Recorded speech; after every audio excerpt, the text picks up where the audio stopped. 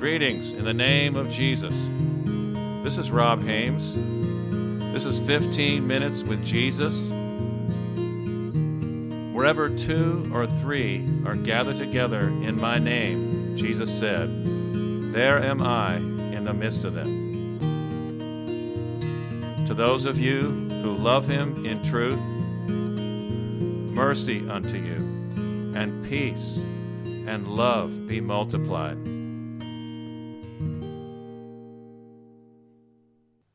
Thank you, Father. We thank you, Father. We praise your holy name. We thank you, Lord. We bless your holy name. Thank you, Father, for this day. Thank you, Father, for your love, your mercy, your long-suffering. Thank you, Father, for your grace. The Lord. Amen. Today's program is called The Grace of God is Teaching Us. Let's turn to Titus chapter 2, verse 11. For the grace of God that brings salvation hath appeared to all men, teaching us that denying ungodliness and worldly lusts, we should live soberly, righteously, and godly in the present age, looking for the blessed hope and glorious appearing of our great God and Savior Jesus Christ, who gave himself for us, that he might redeem us from every lawless deed, and purify for himself his own special people, zealous for good works. We see right here that the grace of God is teaching us. Let's go to 1 Peter chapter 1, verse 13. Therefore, gird up the loins of your mind, be sober, and rest your hope fully upon the grace that is to be brought to you at the revelation of Jesus Christ. As obedient children, not conforming yourselves to the former lusts as in your ignorance, but as he who has called you is holy, you also be holy in all conduct, because it is written, be holy, for I am holy.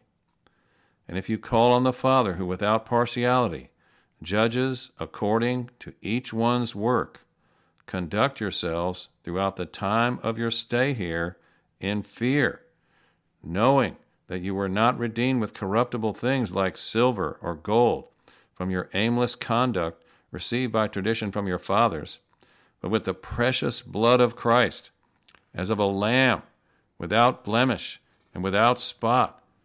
He indeed was foreordained before the foundation of the world, but was manifest in these last times for you, who through him believe in God, who raised him from the dead and gave him glory, so that your faith and hope are in God. Since you have purified your souls in obeying the truth through the Spirit, in sincere love of the brethren, love one another fervently with a pure heart. Let's turn to Philippians chapter 3, verse 7.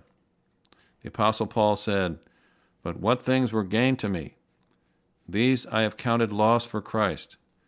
Yet indeed I also count all things loss for the excellence of the knowledge of Christ Jesus my Lord, for whom I have suffered the loss of all things, and count them as rubbish, that I may gain Christ, and be found in him, not having my own righteousness, which is from the law, but that which is through faith in Christ, the righteousness which is from God by faith, that I may know him, and the power of his resurrection, and the fellowship of his sufferings, being conformed to his death, if by any means I may attain to the resurrection from the dead.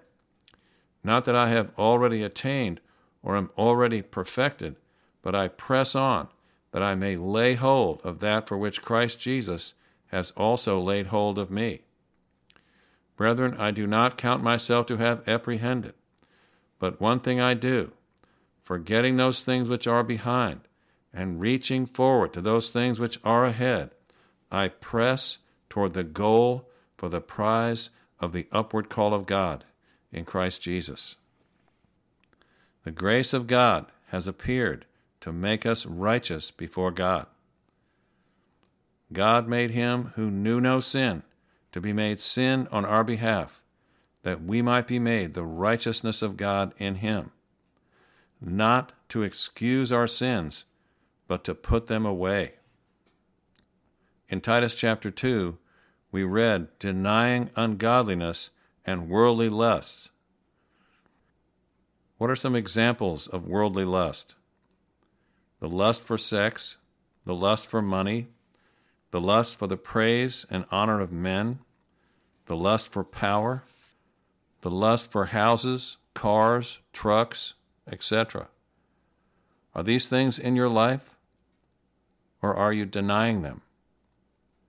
Examples of ungodliness: the works of the flesh, adultery, fornication, uncleanness, lasciviousness, idolatry, witchcraft, hatred, variance, emulations or jealousies, wrath, strife, seditions, heresies, envyings, murders, drunkenness, revellings, and such like.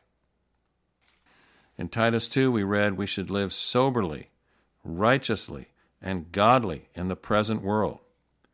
Soberly means with sound mind, moderately. Righteously, the Apostle John said, little children, let no man deceive you. He that does righteousness is righteous. The will of the Father, the Word of God, keeping Jesus' words. Godly. What is God like? When the Lord passed before Moses in Exodus 34, 6 and 7, he said of himself, the Lord God, merciful and gracious, long-suffering, abundant in goodness and truth, keeping mercy for thousands, forgiving iniquity and transgression and sin, and that will by no means clear the guilty. This is what it means to live godly.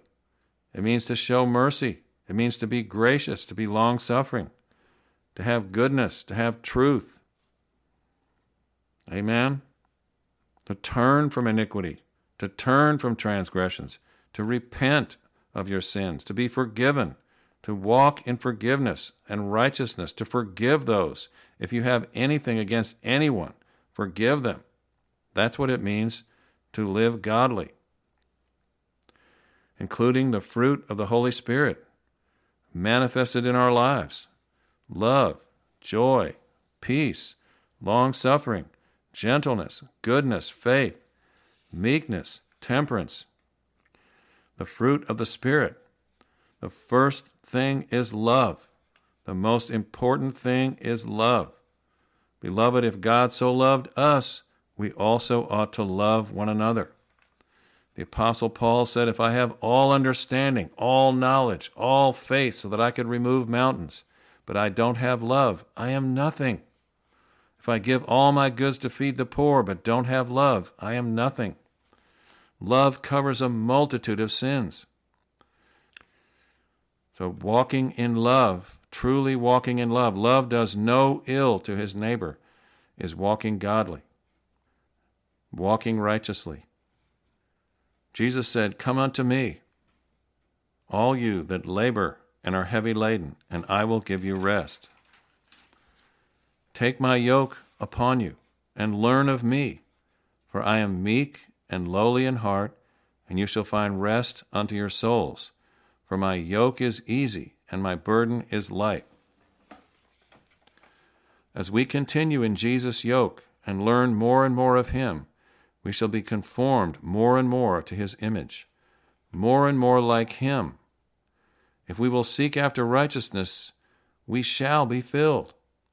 As we deny ungodliness and worldly lusts and follow Jesus, continuing in his word, crucified with him and raised with him and seated in him at the right hand of the Father in heaven, far above all principality, power, and might, and every name that is named, being set free more and more in the truth of his word, putting to death the deeds of our flesh through the Holy Spirit, we will be living more and more soberly, righteously, and godly in this present world. And we will be looking more and more for that blessed hope, the glorious appearing of the great God and our Savior, Jesus Christ, who gave himself for us, that he might redeem us from all iniquity, and purify unto himself his own special people, zealous of good works. We will be doing more and more good works, according to the will of the Father and the leading of the Holy Spirit. As Paul said in Philippians 3:8, "Yet indeed I also count all things loss for the excellence of the knowledge of Christ Jesus my Lord, for whom I have suffered the loss of all things, and count them rubbish, that I may gain Christ." In verse 15, "Therefore let us, as many as are mature, have this mind, and if in anything you think otherwise, God will reveal even this to you. Nevertheless, to the degree that we have already attained, let us walk by the same rule, let us be of the same mind. Brethren, join in following my example, and note those who walk as you have us for a pattern.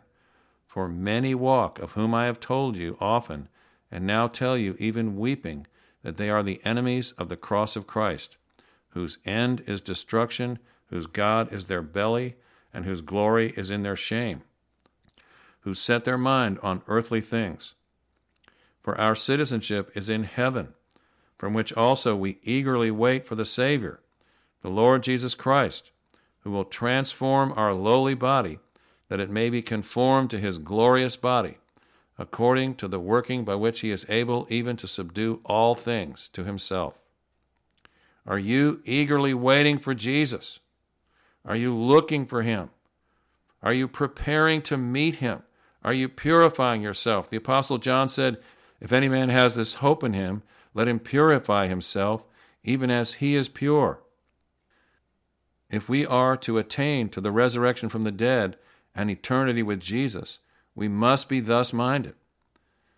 Many do not walk this way. We have to walk this out ourselves with Jesus. No one can do it for us. No preacher, no teacher, no man or woman of God.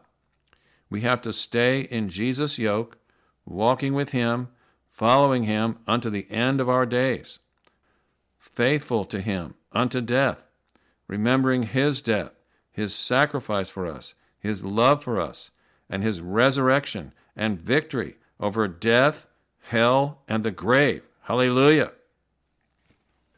Hebrews 4:14, "Seeing then that we have a great high priest who has passed through the heavens, Jesus, the Son of God, let us hold fast our confession, for we do not have a high priest who cannot sympathize with our weaknesses, but was in all points tempted as we are, yet without sin. Let us therefore come boldly to the throne of grace, that we may obtain mercy and find grace to help in time of need."